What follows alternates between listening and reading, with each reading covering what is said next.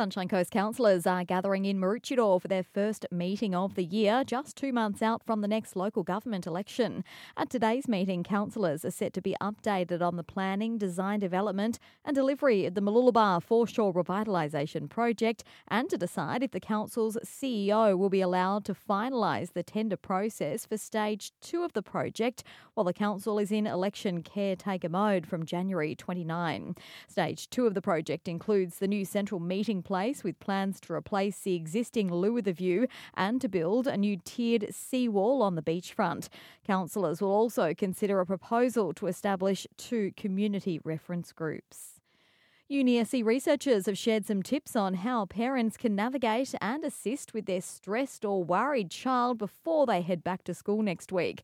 A new study published in the Brain Imaging and Behaviour Journal has revealed students transitioning from primary to high school can find this time particularly difficult, making them more prone to psychological distress. Research fellow Dr. Amanda Boys telling Seven. We know that there's lots of changes happening in your brain.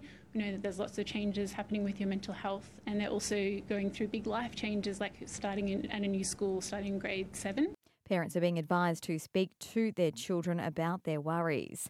Popular music festival Groove in the Moo will return to the coast later this year, but to a new venue. It'll now be held at Sunshine Coast Stadium after the fields at Kawana Sports Western Precinct were left a muddy mess following last year's event, which was attended by thousands of people. And the next intake of medical interns are about to begin work at the Sunshine Coast University Hospital after years of study. The 73 next generation doctors are currently completing their orientation week.